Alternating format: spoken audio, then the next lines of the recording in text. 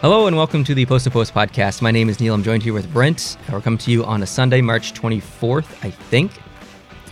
Is it March 24th? Yeah, it is. March 24th. March 24th. For some people, the date still matters. Exactly, yeah. March 24th. Lots to talk about. We are really creeping up on the playoffs here. We have teams with maybe like 5 or 6 games left. Things are getting really tight in the East. Things are getting even more tighter in the West. We've got 3 teams in the West that are kind of really battling for a couple of spots there. We have, I would say probably 3 in the East as well. Things are a little bit more loose in the East as far as today when we're filming this. But it's really exciting. It's an exciting time of the year for hockey. I wouldn't say it's as exciting as the playoffs because nothing is more exciting than the playoffs. But the race to the playoffs in the final 2 weeks is never not exciting. Yeah, it's great. And this weekend, or this day in particular, in the East, without just getting into the team names, because we'll talk about that to death here shortly, but the 2 teams that are fighting over that 8th final wildcard spot, after tonight, could be as close as 1 point apart or as far away as 5 points apart. How does that work? Because if Columbus loses in Vancouver and Montreal beats Carolina, then they actually have a 5-point lead over Columbus, with Columbus only holding 1 game in hand. Okay. So that, man, I can't imagine that scenario if I'm Columbus. Like, that's not acceptable. It's unacceptable. Columbus has to get it done tonight in Vancouver. And Montreal has to lose. And Montreal has to lose to help Columbus do that, because right now Montreal holds they don't hold the tiebreaker, but they hold the advantage, because at present, if Columbus wins all of the games in hand that they have, they're still a point behind Montreal. Yeah. So it's interesting. I still don't think Montreal's going to make the playoffs. I still do think that Columbus is going to make it. They have an easier schedule. They do. Montreal has a really tough schedule coming up, so you'll probably see them flop a little bit.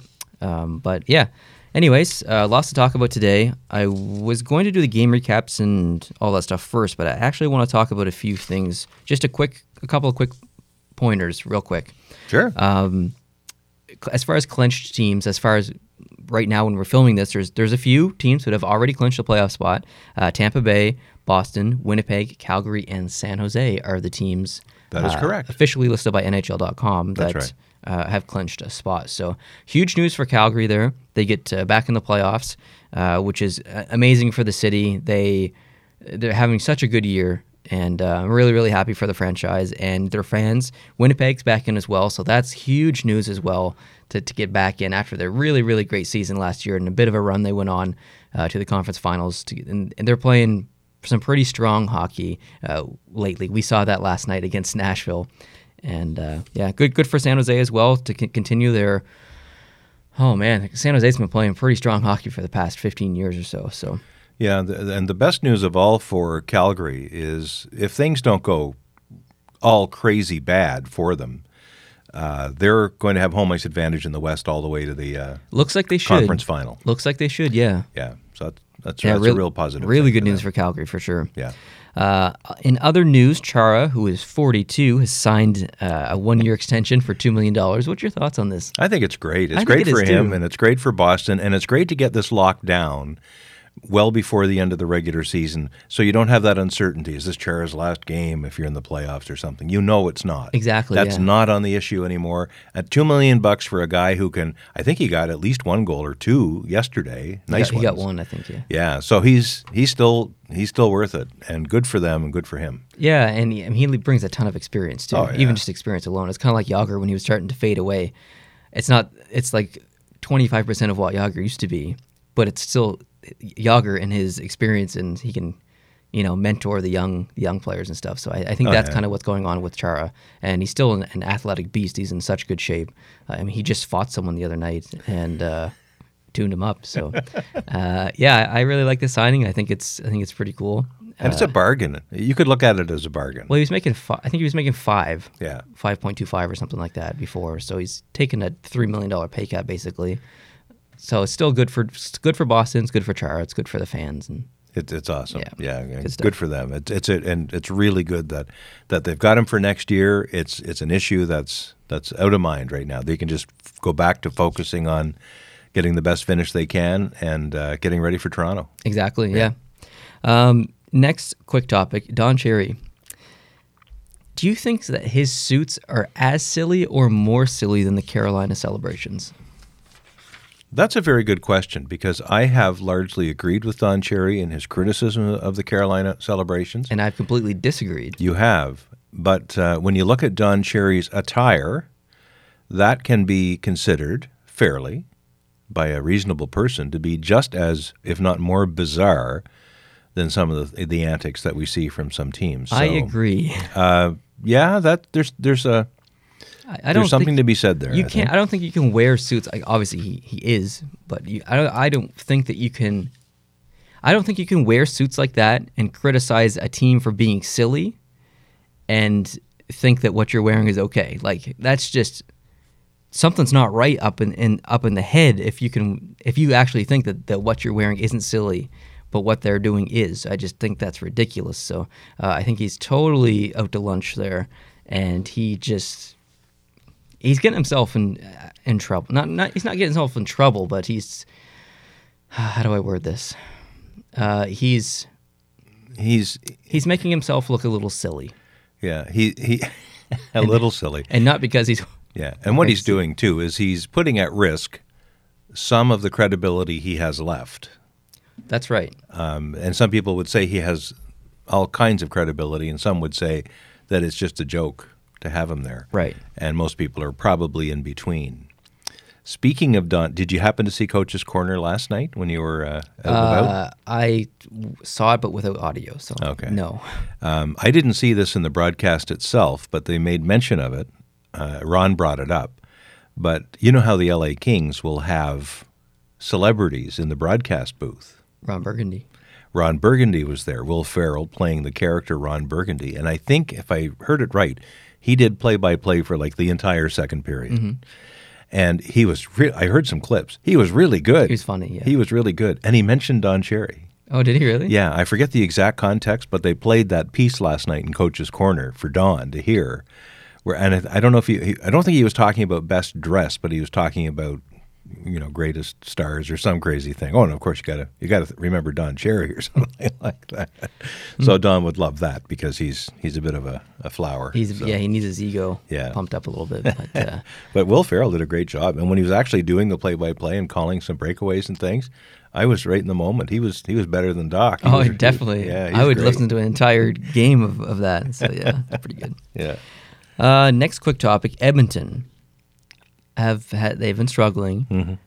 100% truth I need from you. Do you think it's whose fault is it? Is it the players or is it the management? I still think it's the management. I'm thinking like 70-30. Yeah. 70 management, 30 players. Yeah. There's something broken in the office. And when you look at just the raw talent that's on the bench and you add that all up, you should be coming back with a better team than you've got. I agree. And I don't know what happened. Like the other year in the playoffs, Edmonton did fairly well. They were really, really competitive. And you saw a lot of potential in that team. And next year, I think I predicted them to go to the finals, I think. And they didn't even make the playoffs. And I don't know what happened after that series or after that season that changed and put things back to the way that they were, and that with that losing culture. But there is a culture problem with the team, and I don't know how you fix it. I think it's mostly management, and some of that's already been addressed with the firing of the GM. But still, you have Koskinen now that everyone knows that Koskinen is weak on his glove side. There's teams strictly shooting glove side on him on a nightly basis now because they know that his glove side is weak. Who else are you going to put in net long term? You've already made the decision to sign him and go in that direction. So, I feel bad for them. I do too. Absolutely. I feel bad for them. They better not get the first round pick this year. Well, by the look of history, if they do get a first round pick, it won't do them any good. That's true. Jeez. Yeah, they got a lot to fix there, and I'm no hockey operations genius. they've done some work on some things. I think, if I'm not mistaken, the Ken Hitchcock is still officially an experiment to the end of the year, right? I think an experiment is the right word, yeah. So there's a lot of resetting that can happen over the summer and as we get into the draft period, and we'll see what happens. I expect a better club next year. I expect the Pownell Pee Wee team to be a better club next year. And there's 2 teams behind Edmonton, so we're really not being fair to them.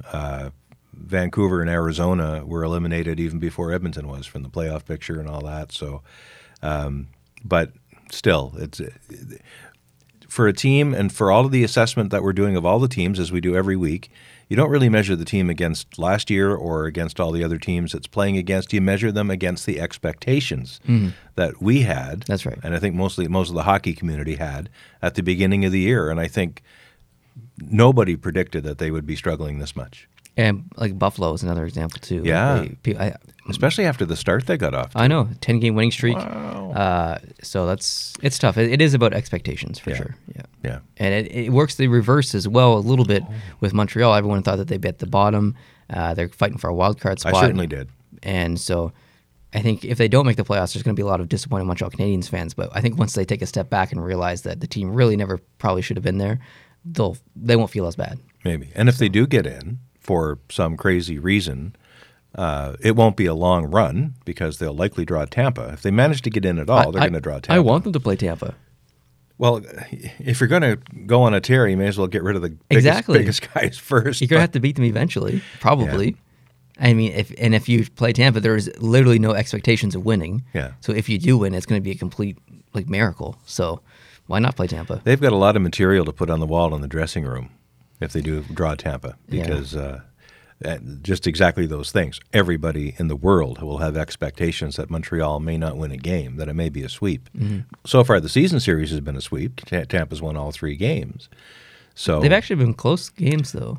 One in particular, I think the last one, the 6-5 game, was really close and really competitive until the very end of the game. So you never know. But, I forget what point total I had for Montreal in our predictions before the season started, but I don't think it was out of the 70s. I think I predicted mid to high 70s. As well. Yeah, and here they are already with 87 points or whatever it is now, and next up, I posted a poll on Twitter. Did you see that this week? I did. I may even have voted in it, but you'll have to remind me. So my question on Twitter was, is Gritty... Oh, I saw it. I didn't vote. ...the best NHL mascot? Yeah. I have the results. What would you... there's 3 choices here. Yes, no, or I don't care about mascots. Which one would you have chosen? Knowing somewhat the age demographic of the viewing audience for the show here, being on the younger side. Yeah, but Twitter's different, though. You have to be certain. Twitter, I suppose. The age on Twitter is a little higher. Maybe your followers are a little higher. I'm still thinking yes wins by a nose, and I don't care comes last. You're right. Do you want to guess percentages? Oh, God. 60% yes, 30% no, 10% don't care, or something like that? Yes is 48%. Okay. No is 39%. And I don't care about NHL mascots is 13%. Okay. So, interesting. I would have chosen I don't care about mascots. Because I think I would have too. Although I think Gritty is cool and funny, and I like what he's doing for the franchise of Philadelphia and or the franchise of the Flyers and the NHL. I think it's good for the sport. I really don't care that much about mascots. The other conversation I had on Twitter this week was a bit of a controversial topic, and there's going to be people listening here who are adults who do the things that I'm about to complain about. And just remember that even though that we disagree, we can still be friends at the end of this conversation. This sounds momentous here. Wow. So there's been a weird trend in the NHL as far as fans go recently where mostly kids, I'd say like 80% kids, but there's a 20% of adults who are bringing signs to the games, and on the signs they're saying whatever, and then they're asking for a stick. or they're asking for a puck, or they're asking for gloves, or they're asking for a water bottle, or they're basically asking for free stuff. And most of them are sticks. They want free sticks.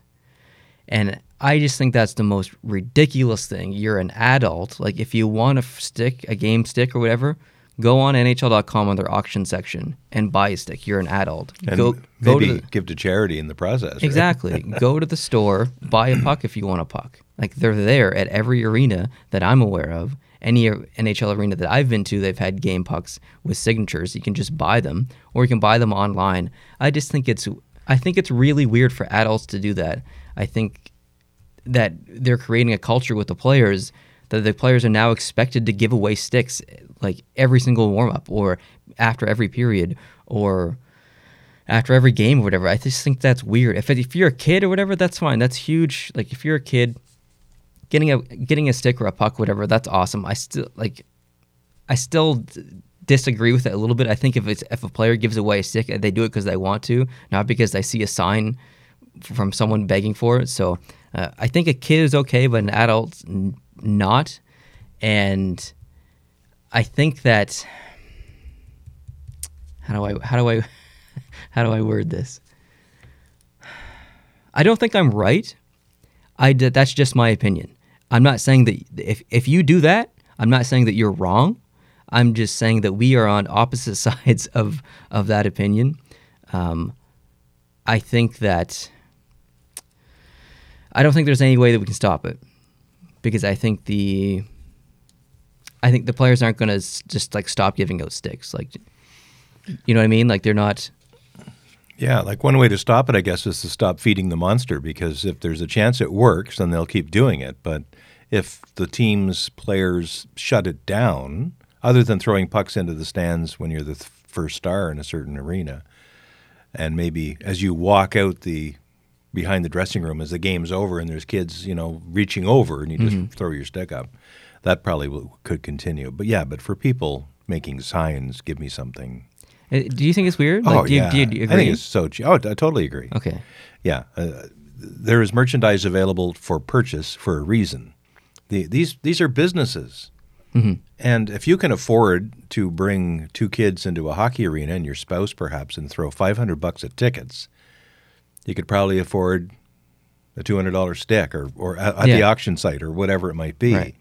And then get your jollies that way. My concern with some of this stuff is that people are trying to prey upon the good nature of players in order to throw something on eBay and sell it. Not everyone. Not everybody. Not everyone. But if I would have two minds about it. If someone wanted a signed jersey or something to take home to their sick kid, that's one thing. Mm-hmm. But if they just want it and you see it 3 days later up on an auction on eBay and they're trying to make a few $100, that's just wrong. And that's you mentioned signatures. I actually have no problem with adults trying to get signatures on jerseys or pucks or whatever. That's different. Getting a player's signature is way different than asking them for a physical item, in my opinion. Well, that's true. And the neat thing, like, look what Audi does, for instance. Exactly. He buys the item, yes, and then sends it to the player, knowing that sometimes he won't get it back at all. Exactly. But other times the player will sign it and give it back. And we know Audi. We know that he's a collector himself, and it's for his collection. Yeah. And he's really good at going to the rink, hanging out by the certain door when they drive out, or sending something in the mail, knowing what address to send it to and how to go about things for different teams. That's how you do it. Yeah. And if anyone wants that kind of product, go to Audie James's channel, yes, right, and watch. Man, he has some great instructions. He has a fantastic series where he I think he calls it mail return. So he mails an item to the player, to the player's agent or something. They sign it usually, probably like 80 or 90% of the time, and then he gets it back weeks or months later.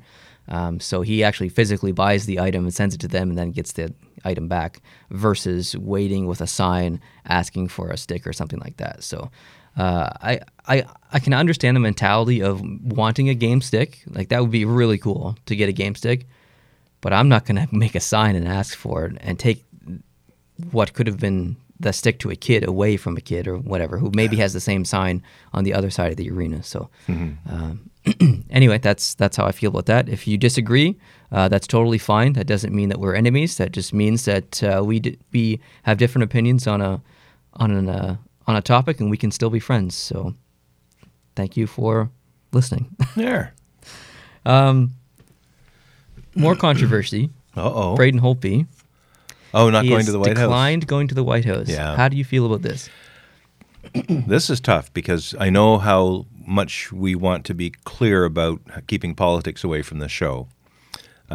Because there's a reason. The reason that Braden Holtby doesn't want to go is not because he's Canadian. It's because he's uncomfortable. He doesn't share the same values as Trump. Exactly.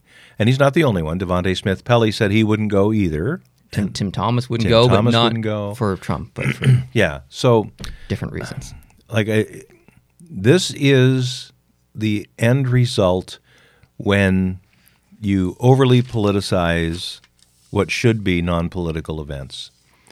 If I'm not mistaken, and I'm open to correction if I'm wrong, last year when the Philadelphia Eagles won the Super Bowl, a few of them said they wouldn't go. Mm-hmm. And if I'm not mistaken, I think Trump said, okay, none of you are coming.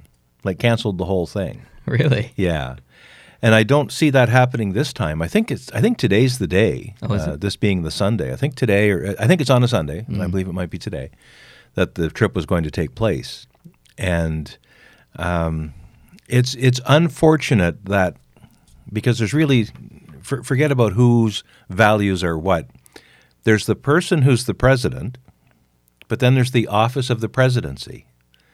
And this tradition is usually something that connects with the office of the presidency, less so than the person who's the president. That's right.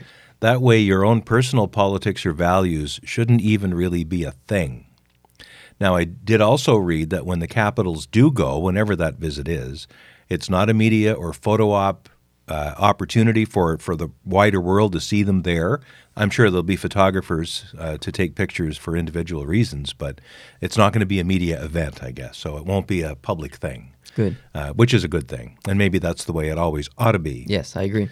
I like the idea. I like the tradition of the championship team, especially the hometown championship team, in this case, the Capitals, being invited to what is likely the most important building in the entire town that they play for. So that all has a synergy to it. And I think if it were me... that's what I was going to ask you. What would you do?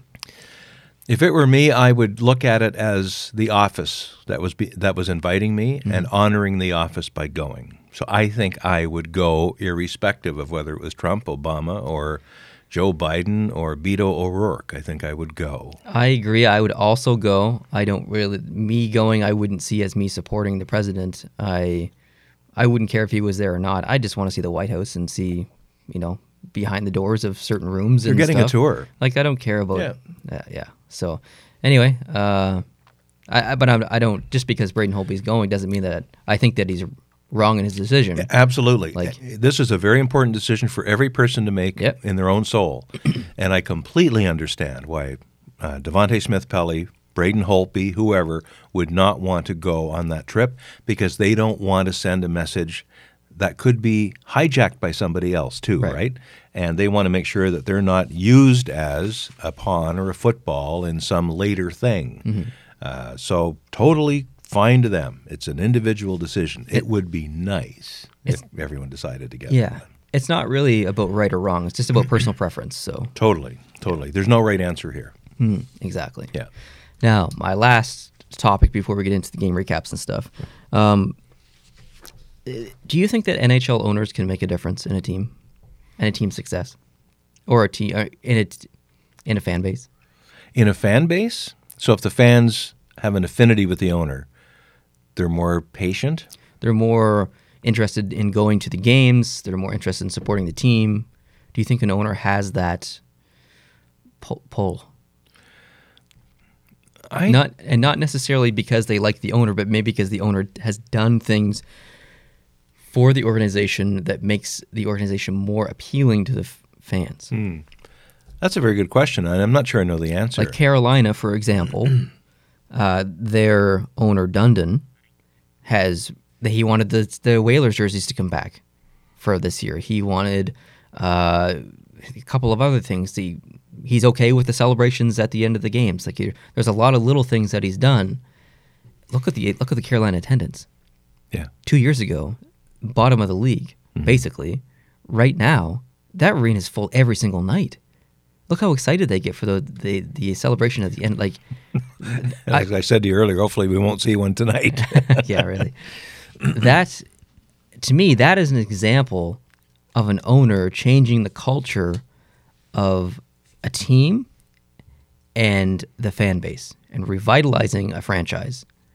So I think the answer is yes. And on the opposite side of the coin, Eugene Melnyk for Ottawa has done the exact opposite for the Ottawa Senators. He has devastated that team and that franchise and that fan base to the point where there is a large majority of Ottawa fans who refuse to even watch Ottawa games on TV because it's supporting of the team. Nobody would know. No, but still. And even like they won't go to games, nothing. Yeah. They won't buy any Ottawa merchandise because they're basically going on strike. Exactly. Against the ownership. I think nowadays it's probably the case where the owner's name and profile and decisions make a bigger impact. I think it's safe to say that in the 1970s, nobody really cared. I agree. Who the owners of the teams were. They cared about the coach, maybe a little bit about the GM, but it was mostly about the players. And I hope that still becomes the main the main default for fans' attachment to a team is through the players.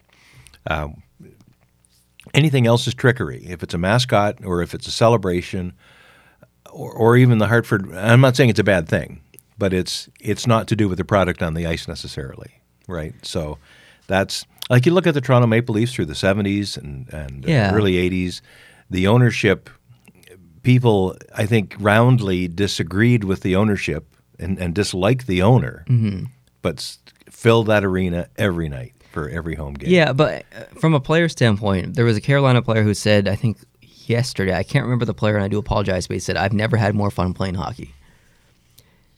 Probably because of the celebrations at the end of the game. Everything is loose. Like there's no pressure. You're playing hockey and you're having fun and stuff because like the owner has implemented things even for the players and the team and stuff. Like that helps the mental health of the players.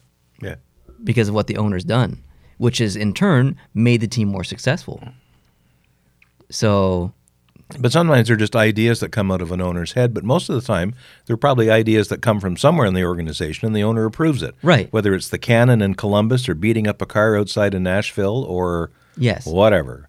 The owner agrees maybe, or maybe doesn't even get a say-so. He just says, look, I just want to see the balance of the books at the end of the year. Do whatever you want. Maybe.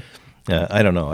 I think there are owners that are proactive. There are owners that are too active in their team's operations, and people in Ottawa would be an example of that. Owner management, when I say owner, sometimes I mean general manager or hockey operations person, the people who represent the owner. We saw some blowback 6-8 weeks ago in Dallas when we had a problem there that there was criticism from up within the organization. And then you've got owners that are really, really good and quiet. You've got your David Poyle in Nashville. You've got your George McPhee in Vegas, where they're fairly content to let the team be run, and they're obviously making important decisions or their teams wouldn't be successful. But they're not. Their personality is not an issue, I don't think. Isn't Poyle the GM? Maybe he is. And again, that's when I say GM, Chief of Hockey Operations, owner, to me that's one big machine. So you think that sometimes it's just about the decision of the GM that allows certain things to happen, not necessarily the ideas of the GM or him meddling and stuff. Yeah. Okay. Yeah. Like I think there's an opportunity for good ideas to come from anywhere, and if they're good enough, they get approved and they start happening. I love the Hartford idea. I do too. I love it. And they've done it now with 2 road games in Boston that I'm aware of. I don't think they do it at home, nor should they. But when they're on the road in Boston, in the New England market, back before many of the fans that they used to have in Hartford, fantastic. How do you feel about the Toronto Maple Leaf players now being allowed to grow facial hair? I wasn't sure what I thought of it before. Facial hair, tattoos, personal body decoration or non-decoration is really something that a hockey team or any sports team probably should stay out of generally. I agree. And we've had this discussion before. But I tell you, when I see Jake Muzzin skating down the ice, he doesn't look like he belongs. No, he doesn't, but he's got a pretty awesome beard, and I approve. So. Yeah, I'm cool with it. My preference would be for hockey players to all, and that this goes for Joe Thornton, and it goes for Burns, and it goes for all these monsters, these gritty lookalikes that are out there playing in the West Coast, most of them. Yeah. I don't. You don't agree with that big of a muff? Yeah, I don't know. It's just personal preference. I just don't think it looks like a hockey player. When I think of it, a Tim Horton, a Rod Gilbert, I agree. Clean cut, good old boys. It doesn't look like a typical hockey player, but I do like it. Yeah, that's personality. Yeah, that's all it is, and it's okay. Things are different. Obviously, old-fashioned wouldn't exist if it wasn't for the new stuff. So that's true. Yeah. All right, on to the game recaps. All right. So the Islanders played Philadelphia. Islanders got a much-needed win. They won 4-2. Did you see Hart's pads with those jerseys? Because Philadelphia's wearing their third jerseys. Yeah, I didn't notice. I watched a lot of that game, but I didn't. I pay a lot of attention to aesthetics, and Carter Hart's pads matched the jersey so well. I think he's one of the best-looking goaltenders in gear. Based on jersey and pad design and stuff. So I really appreciate that. That was awesome to see.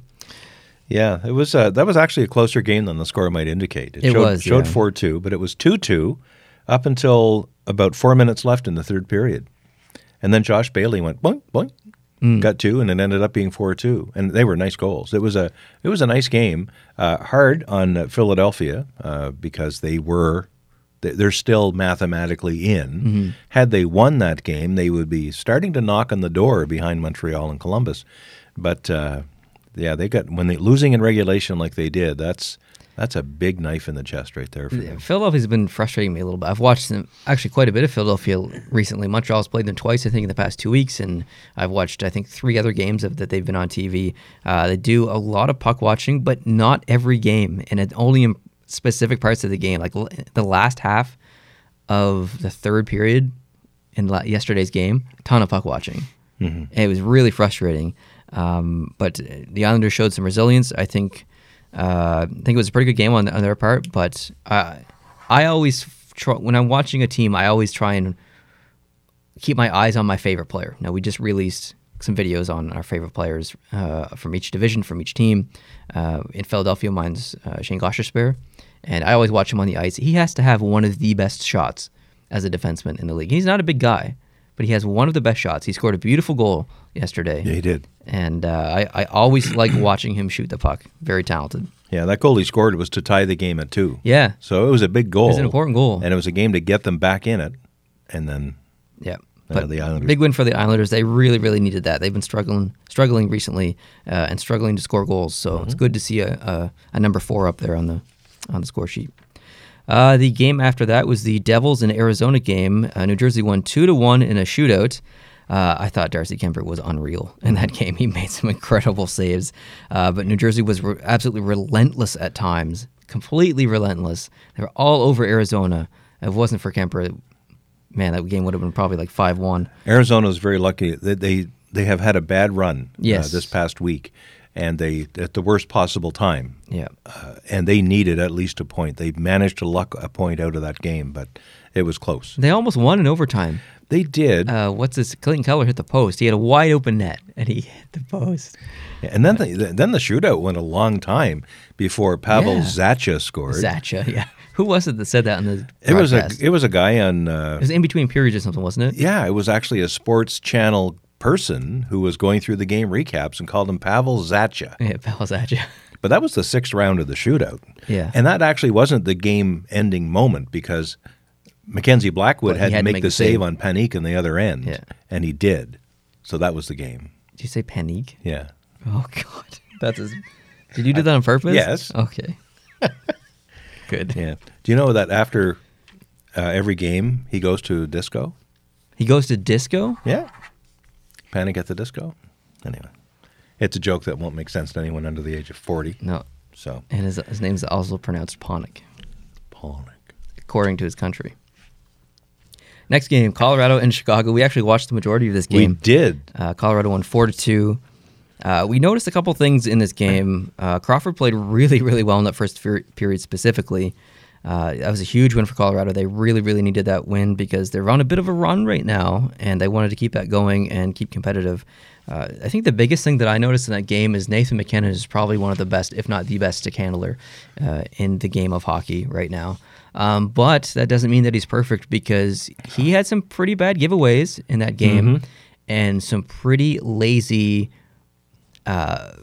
trips back to the bench. We saw him glide from one side of the ice to the other side near the benches and not look at the play, not look at the puck, and literally glide the entire way. It was probably like 6 seconds of just gliding. It was ridiculous. It was one of the worst going for line changes of laziness that I've seen. And this wasn't a case where Colorado had dumped the puck down in the other end to do the line change, and they knew they had time. Colorado actually still had 50% possession of the puck. It was kind of back and forth in the neutral zone or something. Yeah, they were just diddling around at the Chicago blue line.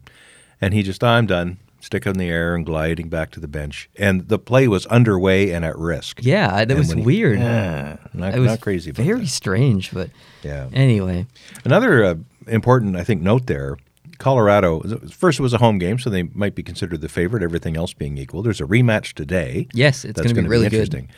Colorado was playing without Landeskog and without Rantanen. And without Rantanen, yeah. And they still managed to pull off a pretty strong performance against Chicago. And it looks like they won't have either gentleman with them again today. And they'll be on the road. Of course, both teams traveled the exact same distance last night. Exactly. So there's no advantage there other than Chicago's at the United Airlines or whatever. They get to sleep in their own bed last night. That's about it. And that's not always a good thing. That's true. I thought that Girard had some amazingly skilled plays yesterday back on the blue line for Colorado. He held the puck in the zone at times where I thought that that Chicago was going to break free, and he showed a lot of patience. So just a little quick shout out to him. Yeah, another shout out.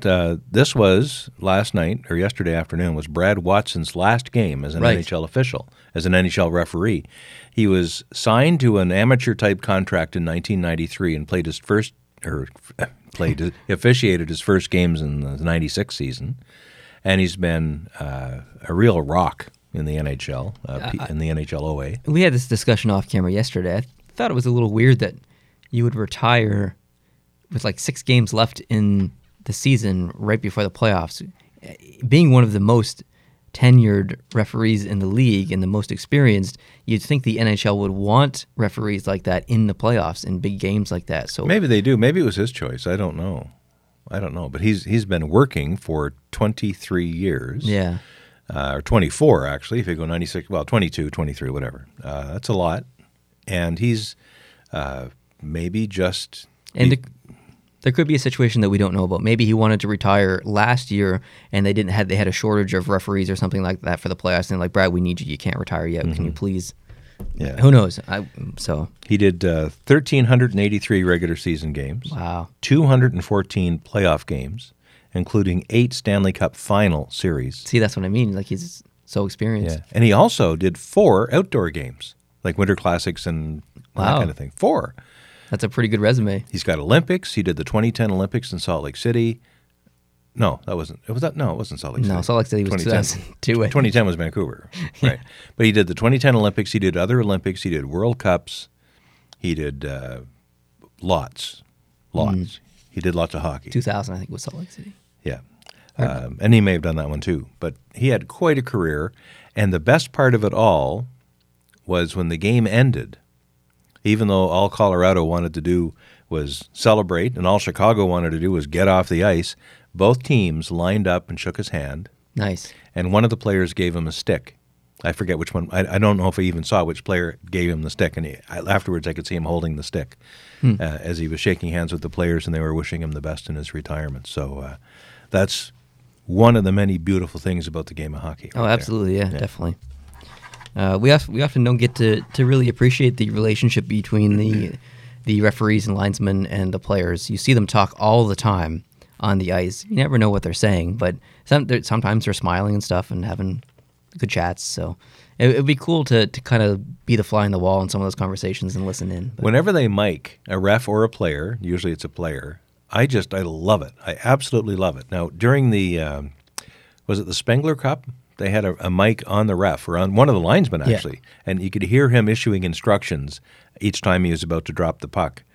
Unfortunately, the announcers talked over him all the time, so you couldn't actually hear what he was saying, which was totally dumb. But I would pay extra to have a mic'd ref or have them all mic'd and be able to change channels and listen to various parts of the game. That would be an economic opportunity, NHL. That's right. Allow your watchers to listen to live audio. NASCAR does it now. You can get online and select what car you want to ride in with the onboard camera. That'd be cool.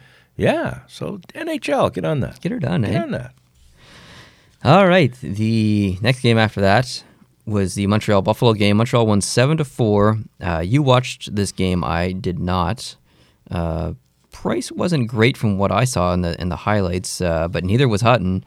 And I think Montreal won the mental game there. Montreal got the lead, or Buffalo got the lead, then Montreal kind of came back, and then they got a 3-1 lead, I think, and then Buffalo came back, but Montreal mentally kind of stuck in there and kept playing and got the lead again, and then Buffalo came back again. So I think Montreal kind of won the mental game in a sense where they never got defeated mentally, and they always kept trying and trying and trying. So last year, if Montreal was leading a game 3-1 and the opposing team scored 2 goals fairly closely together, and it was now tied 3-3, the air would go out of Montreal. They would just collapse and say, oh, frig it. This time, they went back and got a goal before the end of the second period and ended up going into the second intermission up 4-3. And then the game was on after that for Montreal. But, yeah, it wasn't Price's best performance, but he made some dandies when he needed to, and some got by him. There was a dead, terrible giveaway by Jonathan Drouin on the blue line that led to the tying goal late in the second period, made it 3-3. It was terrible. But then Buffalo had a bad giveaway in the third that led to a goal as well, so or led to a bad penalty and some other giveaways too. Andrew Shaw got a goal earlier in the game that was quite pretty, but then he took a mental, undisciplined break in the third period. He thought he was elbowed. And it's not that he wasn't elbowed, but I think he thought he was elbowed intentionally. Yeah, at this point the game is 5-3, and there's maybe 10 minutes left to go, or 11 or something like that. He thought he was elbowed down in the Buffalo corner, and he gets up and he's mad, and he just starts taking a run. And he skated all the way across the ice and crunched a guy in the boards. And it wasn't the guy who did it. I forget who it was that did it or almost did it. And then he went after another guy. And then Scandella jumps in, and then there's a whole melee. Skinner was there, and he Skinner was there. So ended up getting, he got a 4-minute double minor. 2 minutes for roughing and 2 minutes for charging or something. And just at the expiry of that 4-minute penalty, just after he had come out of the box, Buffalo scored and made it 5-4.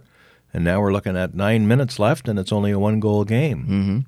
Montreal did get a goal, made it 6-4, and then got an empty netter later. But it was closer than it looked. Montreal got away with one there a little bit. But it's a game that, for most of the game, they were the best team. But these discipline problems need to stop. And it's ironic because on the weekend there was a news article about how great it's been that Andrew Shaw has settled down and he's controlling his emotions. And then that happens. Yeah. So that was awful. Really frustrating. I actually don't like Andrew Shaw that much. As a Canadiens fan, he's probably my least favorite player on the team. So I would be even though he's having a career season, I'd actually like to see Montreal trade Andrew Shaw, but that's just my personal opinion. Do you know who led plus-minus in the team yesterday? Shea Weber. Victor Mete. I was going to say Victor Mete, actually. +4. +4 in a game that you only won by 3 goals. So that's a plus. That is a plus. Gallagher's a +3. He got 33 goals. That's his career high. Career high. Same thing. Career high for Max Domi now. 26 goals, including a power play goal, which Montreal is unable to score on a normal day. Tatar was +3. Byron got one, Lehkonen got one, and Shaw, like I said, got a goal earlier in the game. Jack Eichel scored for Buffalo, completing his set. Jack Eichel had scored at least one goal against every team in the NHL except Montreal until last night. Now he's got a complete set. There you go. You can retire now, Jack. That's right. Or change teams. That'd be great. Yeah, really, eh? Yeah. And he hasn't scored against Buffalo. No, that's right. Laine scored against Winnipeg, though. Did you remember that? I do. One other little factoid there. Lehkonen's goal to tie it made him the scorer of Montreal's 22,000th goal. That's crazy. In its 110-year history. 22,000 goals. That's a lot of goals. That's unbelievable. And Lehkonen got it. So he'll be in the history books for that reason. There you go. If it's ever a question on Jeopardy, now you know. Now you know. The next game was the Boston-Florida game. Boston won 7-3. Florida's defensive coverage was absolutely terrible. Absolutely terrible. A lot of puck watching going on, a lot of lack of effort in the defensive zone, and Boston looked just so strong that entire game. So that was an important win for Boston. They're obviously not going to catch Tampa, but they're establishing their presence upon Toronto, saying that, yeah, we've got a lead on you, but we're still building that lead and we're still winning, even though that we don't need to. So. Chara celebrated his $2 million contract for next year with his 200th goal. Exactly, yes. So good for him. Good game for everyone in Boston. Yeah, Halak got the win. Montembeault was the losing goalie. Yeah, he let in some fairly weak goals, even though he's been playing pretty good recently. He has been. He's been a plus for Florida. Yeah, he's let in some. That game specifically let in some softies. But Boston scored 5 goals in the second period alone. Yeah. Ooh, that's painful. Yeah. But Florida creamed them in the face-off circle. Did you see that? No, I didn't. 62-39. Really? Weird. Yeah. Carolina played Minnesota. Carolina smashed them 5-1. I would say that Carolina played almost a perfect game. Minnesota was puck watching and taking silly risks. Carolina had a lot of odd man rush opportunities, 2-on-1s and breakaways and 4-on-2s, and it seemed like Minnesota was taking quite a bit of risks. And I guess that's what you do when you're down in a game and you need to score goals. You take risks, but I think that Carolina also got a bit of some puck luck as well. There were specific plays and passes and stuff that maybe shouldn't have gone through in a typical game, and it was just inches away from a stick hitting it and deflecting it away and stuff. So a bit of puck luck there, but still. Brent Pesce was a +5 good for him. In a 5-1 game. Nice, good. I think he was the guy who said that maybe he's having so much fun. Having so much fun? Yeah, okay. I think that was maybe him. But could be. Now, just before we leave, I want to talk a little bit about the Sully that they had. the basketball celebration. Yeah, it was awesome. They actually wheeled out a net. It wasn't full height. Yeah. And then there was a dunk. I forget who dunked it, but I get it. In fact, I like that better than some of the bowling and curling and all that. At least with this, it's celebrating March Madness. We know how basketball crazy the United States is, and particularly in the mid-Atlantic states and the Southeast. Carolina in particular with the Tar Heels and Duke and everything else. So I get it. I'm okay with it. I just don't want to see it tonight. I have a very interesting question for you, and this is completely off topic. I'm going to put my pen on my paper so I don't lose my thought here, because this is going to take probably 3 to 5 minutes. Okay. Do you think it would be more interesting to watch basketball players play hockey or hockey players play basketball? Which would you prefer to watch? I would definitely want to see basketball players play hockey because probably none of them can skate. So it would just be like watching mites. Okay. Would you prefer to watch football players play hockey or hockey players play football?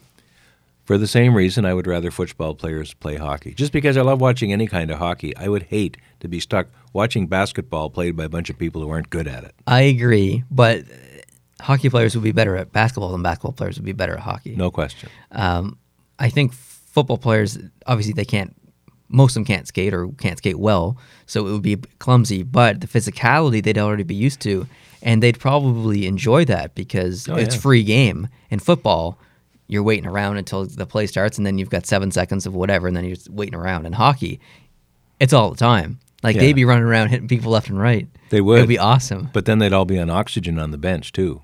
Yeah, they would. Because they wouldn't have that 60 minutes of go-go. They don't have the stamina, yeah. No, there's no way. That, like you say, they work in 7-second bursts with lots of time in between. And hockey's not built that way.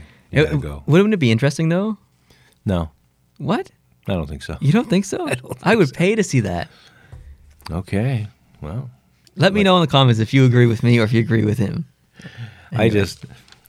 When people cross over sports, even if they expect they're going to be good, and sometimes they can do that. We've had some baseball, football crossovers, right? We've got, is it Tebow playing a little bit of baseball now, Tim Tebow? Yeah, and Michael Jordan did it back in the day. Yeah, so it's not unheard of, and sometimes players are amateur drafted by more than one sport, and then they decide what they're going to play later, which is kind of cool. There's a player on the Islanders like that.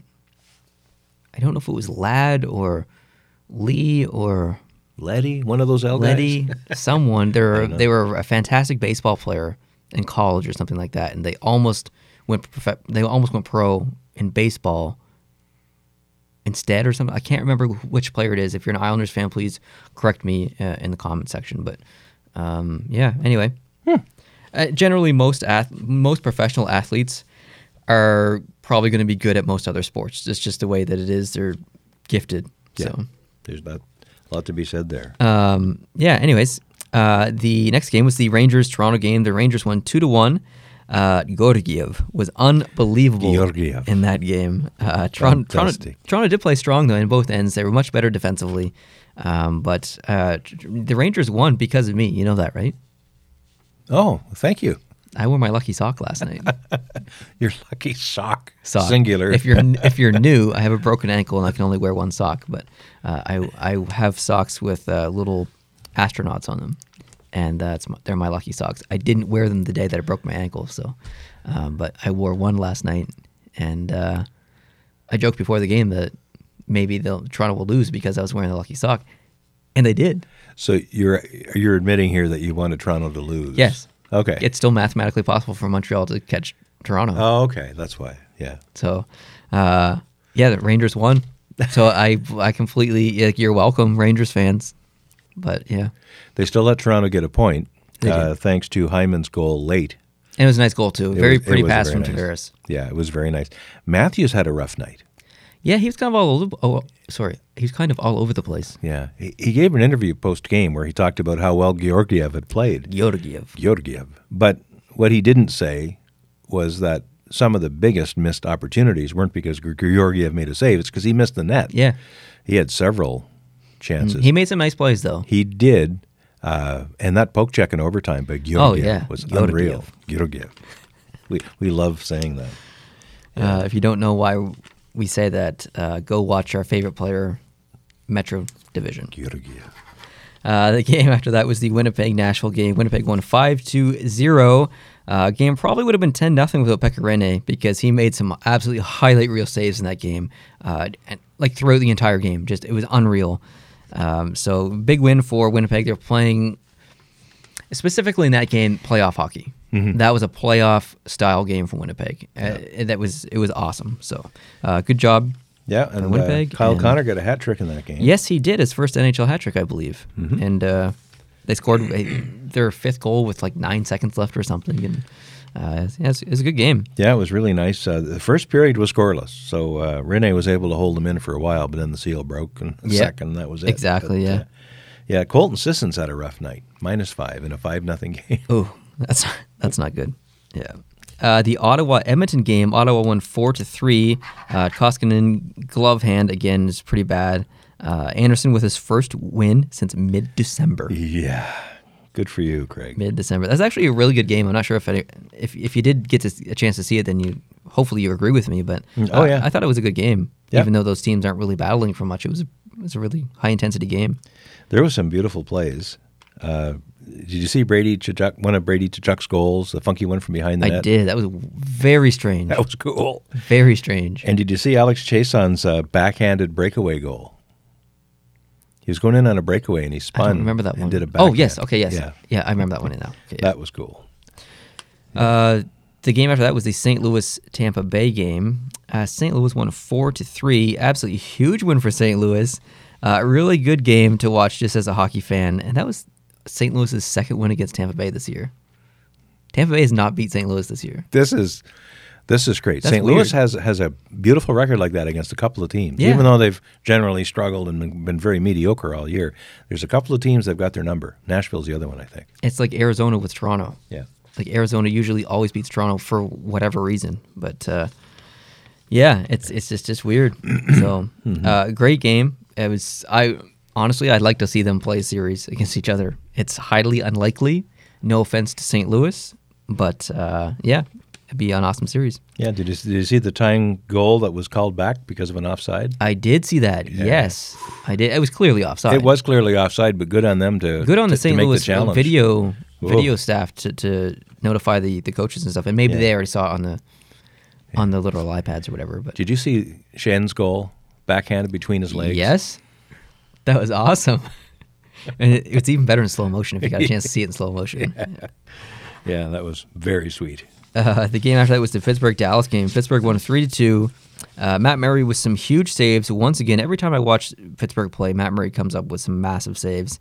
And I thought there was some impressive skilled moves by many in this game. There was one play kind of near the end by Radulov where he came in and it looked like he was going to spin around and maybe make a pass because there was a kind of a player to his left and kind of left behind.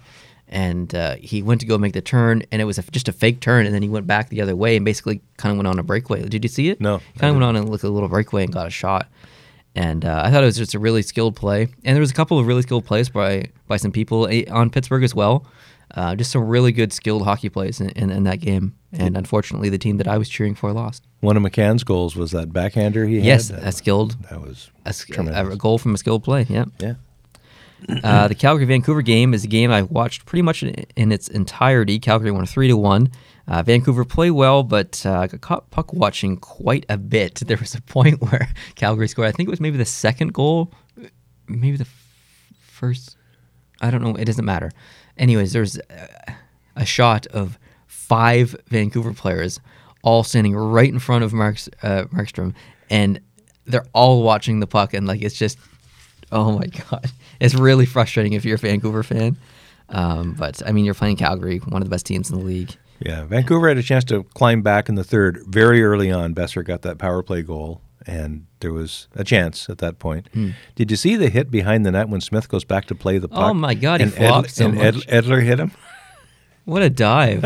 I can't believe he didn't get a penalty. He did. Oh, he did? Well, Edler got a penalty, but Smith didn't get a diving error. I was going to say, I don't remember Smith getting an embellishment penalty. He should have. Yeah, he went down like he'd been shot. Yes, that was ridiculous. He went down like a soccer player.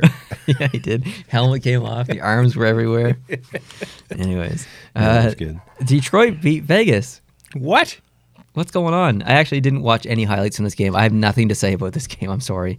But yeah, Detroit beat Vegas. Yeah, Vegas was playing Subban, probably just to give Fleury a bit of a rest. So I don't think that's why they lost, though. No, I don't assume that's why they lost. Again, I didn't watch the highlights. Yeah, so. but I think it's safe to say that Fleury has saved their bacon many times this year bacon. in questionable games.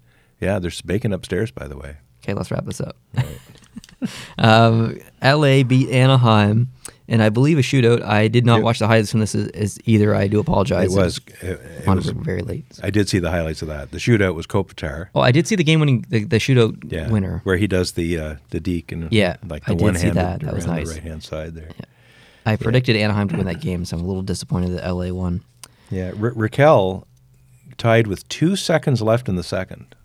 Tied the game on a power play, but 2 seconds to go, and Raquel scored, and that made that kept it being a game. So I know you'd like that. Heck yeah. Yeah. Today's games: Philadelphia and Washington. Who are you choosing?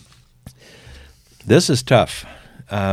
Washington doesn't have Hagelin. Probably won't have Hagelin. He's questionable, but unlikely. They won't have Kempney. He's out with a leg problem, so they're a little undermanned. Still, it's Philadelphia. I think they don't have enough, so I'm going to pick Washington. I'm also going to pick Washington for this one. Okay. Arizona and the Islanders.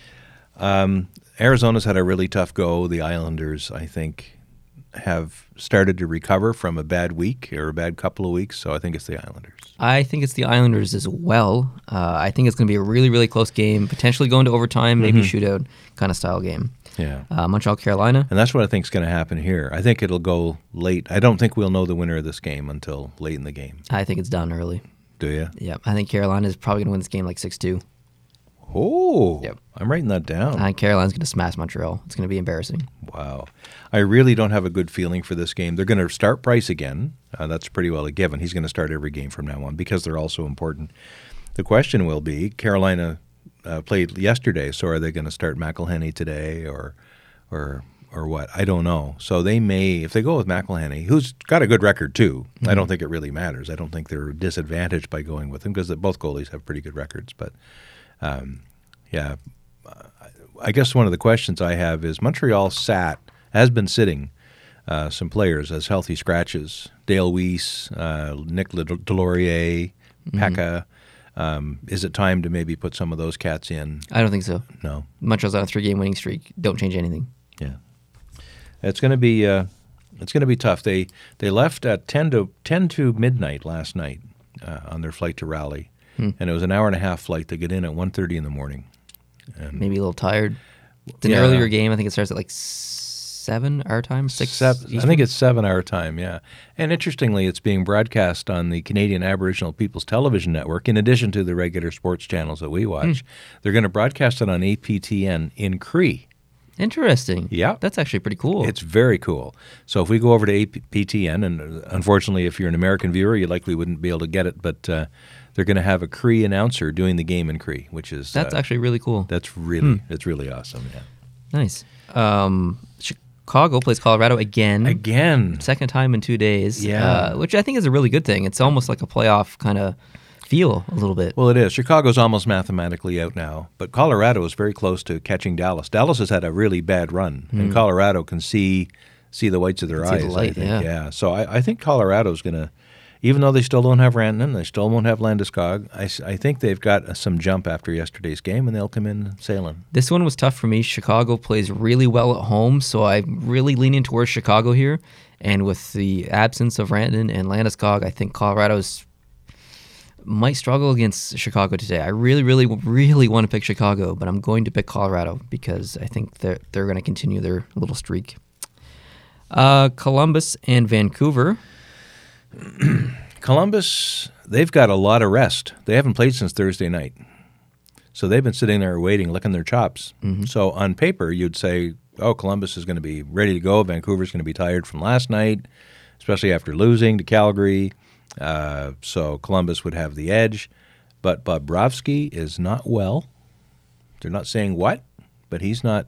He may not start. I saw his quote that he released recently about him maybe not feeling, if he doesn't feel like he can make a difference in whatever, then he's not putting on gear or something like that. Or yeah, and you've got Rantanen, Foligno. Got the wrong page here. Foligno, who's still back in Columbus. He went home for a family emergency of some kind, and hope it works out, whatever it is. Yeah, whatever it is. But he's not with the team. And then you've got ever since the trading deadline, they're like 4-7-1 or something bad. Their record has been very poor. Yeah. And it's not looking good for them. Now, some of this is wishful thinking because, of course, Montreal is trying to stay ahead of them. If Montreal does manage to do the impossible today and Columbus loses in regulation, that is a 5-point spread. It's going to be tough for Columbus to come back from Very that. tough. Yeah. They'll have 2 games, or they'll have a game or 2 in hand. 1, I guess. But too steep. This day might determine that 8th wildcard spot. Like, seriously, this day might be more important than any other day following it. It could very well be. Depending on what happens. Yeah. If Montreal wins and Columbus loses, that might set things in stone. Yeah. But so I'm going to pick Vancouver. 65% of it's wishful thinking. 35% of it is actually analysis. So I'm going to pick Columbus. I think you're right. I think they've been sitting a little while, maybe a little bit too rested. But I think that this is a game. I know they need to win this game. They're playing Vancouver, who is an inferior team statistically than them, and they must win this game. So I think that Columbus is going to win, even though I don't want them to. As far as streaks, Boston's on a 4-game winning streak. Colorado's on a 4-game winning streak. Calgary with 3. St. Louis with 3. Montreal with 3. My players of the week, you want to take any guesses? A bit of an inside joke. I assisted Neil with doing some searching so he could come up with his players of the week. So I think it would be unfair of me to pretend to guess. That's true. My player of the week is Riley Smith. 4 games played, 4 goals, 5 assists, 9 points, and a +6. Well done, Riley Smith. Nice. For goalies, it's Philip Grubauer. 4 games played, 4 wins, .970 save percentage, and a goals against average of 1. So, very good, very, very good week by Grubauer. And that's all I have for this podcast. Very good. Well, as you know, especially now as we're getting close to the playoffs, I zero down to the team's potential. They're I won't call it a power ranking, but it would be similar to that, I guess.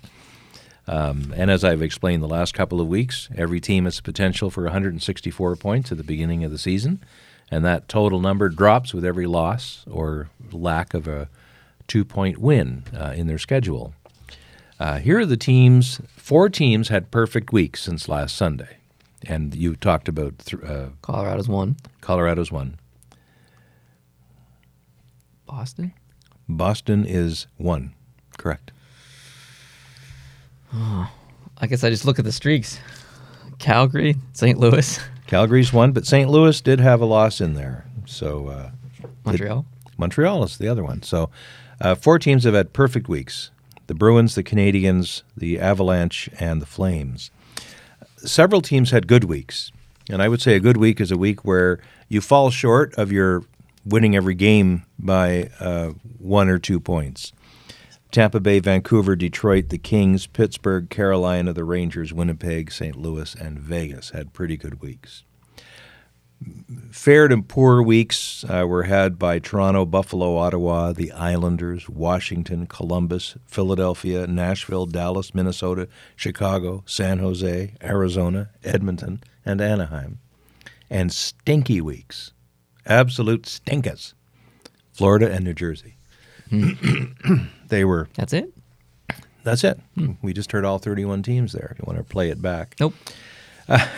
Now, looking at the overall playoff picture, right now it looks like Tampa Bay is going to draw Montreal if nothing changes. Tampa Bay is up 3-0-0 in the season series against Montreal. Tampa Bay has 6 games left, 5 of them against decent teams. Montreal has 7 games left, all of them against decent teams. Hence your point a while ago about Columbus having an easier schedule. That is very true. Boston would play Toronto. Boston is up 3-1-0 in that series. They have 7 games left, 5 against decent teams. Toronto has the same amount of games left, and they're playing 6 against decent teams. Washington Capitals right now would draw Carolina. Washington's up in that series 2-0-0. And they have 7 games left, all of them against decent teams, while Carolina has 8 games left and 7 of them against decent teams. Here's an interesting one. The New York Islanders would play Pittsburgh right now. The Islanders hold that season series 2-1-1. Well, actually, they're both tied. They both have 2-1-1 records against the other, which sounds odd, but it's true. I think that it would be a really good series. It would be a really good series. And right now, they're tied for points. They both have 93 points, so it's not really sure who'd get home ice, although you look at the Islanders, of the 7 games they have left, 6 of them are against quality teams. With the Penguins, of the 6 games they have left, only 2 of them are against decent teams. Interesting. So they have an easier path, even though they have one fewer game to make that path. So right now the Islanders have the edge because they do hold that game in hand, but it's a game they may lose because, they've not been stellar in this last little while. So in the West, Winnipeg right now would play Colorado, and that season series is tied 2-2. So it's fairly even there. Of the 7 games they have left in the season, 6 of them are against quality teams, whereas Colorado has 7 games left and 5 of them against quality teams. Interestingly, both wild cards right now coming out of the Central because Arizona's out. That's true, yes. So right now, a lot of the teams that are going to be playing each other are familiar to each other. We have next the Nashville Predators in second place in the Central. They would play St. Louis. Yep. And St. Louis has Nashville's number this season. So St. Louis has the edge there. And we'll see. Nashville has 6 games left, only 3 of them against quality teams, whereas St. Louis has 7 games left, but only 3 of them against quality teams. So that's interesting, I think. And the Calgary Flames would play Dallas out of the Pacific, so Dallas would cross over into the Pacific and play Calgary. Right now, Calgary's record against Dallas is 0-1-1. And Dallas's record against Calgary is 2-0-0. So Calgary did manage to sneak a mercy point out of one of those games so far. San Jose would play Vegas. And right now it's 1-2-0 for San Jose against Vegas. They hold a 2-1-0 record against the Sharks. San Jose plays 7 more games, only 3 of them against quality teams. Vegas has 5 quality team games out of the 7 they have left to play. Calgary, I missed Calgary. They play 7 games, only 2 of them against contending teams. And we have to put in a special mention, I think, here of Arizona as well. They're not far behind. They're just knocking on the door, basically right there. They're only 1 point back of Colorado.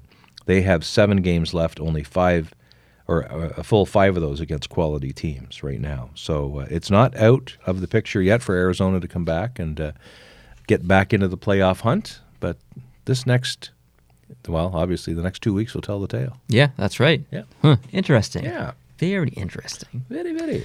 All right. Special honorable mention, because it's a local news, the Charlottetown Islanders are now in their first-round playoff series. Right. I was going to actually ask you about that off camera. Oh, okay. How are they doing? They're doing well. They played Friday night and Saturday night. On Friday night, they went into double overtime. Oh. Double overtime before winning the game against the Cape Breton Screaming Eagles. Last night, a little more decisive, but they won in regulation. So the Charlottetown Islanders are up 2-0 on Cape Breton in their series. And good. There's lots of series going on. There's no way to cover them all. Yeah. But the local team is doing good so far. Remember last year, I think they drew Halifax. They barely made it into the playoffs. Drew Halifax and then swept them. And then they beat someone else. Beat the Quebec Rempart, I think. Went to the conference finals and went to Game 7, overtime, I think, or something like that, and almost went to the Memorial Cup. It was crazy. And Bathurst ended up going to the Memorial Cup and winning the whole darn thing. Yeah. So Charlottetown's been putting some good. I think this is there's been several years in a row now that they've made the postseason. Yeah. So good for them. Anyways, so thanks for joining me for this podcast. Thanks, guys and gals for listening and watching, regardless if you're watching on YouTube or listening on iTunes or whatever. We really appreciate the way that you consume our content. Coming up this week on Post to Posts is an unboxing of some merchandise. You'll see that probably tomorrow. You will also see the jersey giveaway from February. You will also probably see a mail time video later in the week.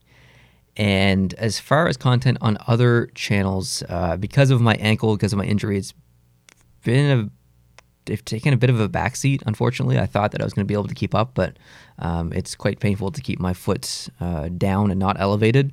So I haven't really been eager to really come down and film a lot of content. But things are getting better on a daily basis, so the worst is over, and it's only going to get better from here as far as content. So that's good news. I know that people will ask questions about my ankle, so instead of answering them all in the comment section, I'll just give you an update. Wednesday, I did go to the hospital to get my surgery cast, if you want to call it that, removed. And I got my stitches out, and I got a normal cast on, which is fiberglass, and it's blue. I got to choose my color, which is kind of fun. And I'll have this on for 2 weeks until April 1st, or just under 2 weeks. I go back to the hospital for x-rays. Depending on what doctor is there and depending on my x-rays, the cast is either going to come off and I'll get a walking boot. And it doesn't mean I'm going to be able to walk. I'm not going to be able to walk for like 3 months minimum. But at least I'll be able to, if I want to sleep, I can take the walking boot off and sleep without anything on my foot, which would be a dream come true at this point.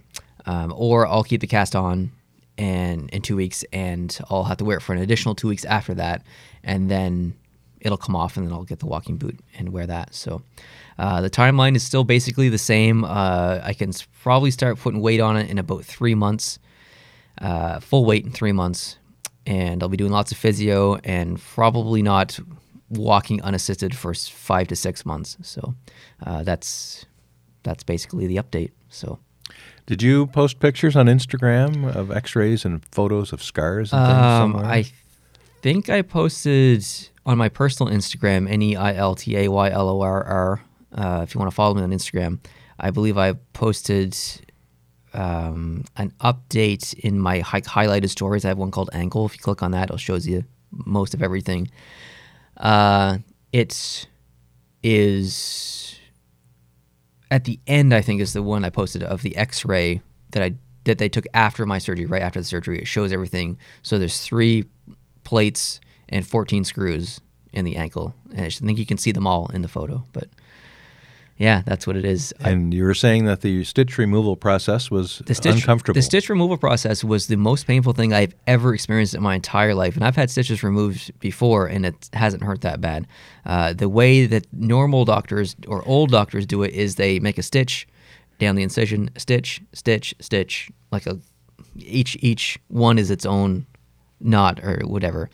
The way that the trend seems to be going is that they're making a stitch at the one end of the incision and then weaving up the incision all the way to the other end and then stitching. So in my case, that's what they did, unfortunately. And the weaving or the string or whatever you want to call it ended up healing into the incision itself. So they had to untie the stitches at both ends and basically pulled all the way up through. But it's because of that string or the stitch is starting to heal inside the incision, it won't come out. So they actually have to take tweezers and literally dig into the incision to get the string out. And it was by far the most painful thing I've ever felt. I'm sorry I asked. Yeah. I have photos of my incisions. I have not posted them on social media because they're a bit gruesome. I didn't want someone to accidentally see it and come upset or whatever. So you can't see that on Instagram. You can't see that on Twitter or anything like that. I will, if I can remember, I will include it at the end of this podcast after everything goes dark. So if you want to see the incision photos of what my ankle actually looks like, stick around. When this podcast ends in a few seconds, stick around and wait for the slideshow at the end. Or not. or not. If you don't want to see it, then stop now. So thank you guys very much for watching and listening. If you're not subscribed, hope you can hit the subscribe button down below. That would be awesome. I am going to take the opportunity, hopefully over the next week, to tell the story of my ankle on the second channel. So please subscribe there and keep an eye out for that. So thank you guys very much. I hope you're watching lots of hockey, and we will see you in the next podcast. Adios.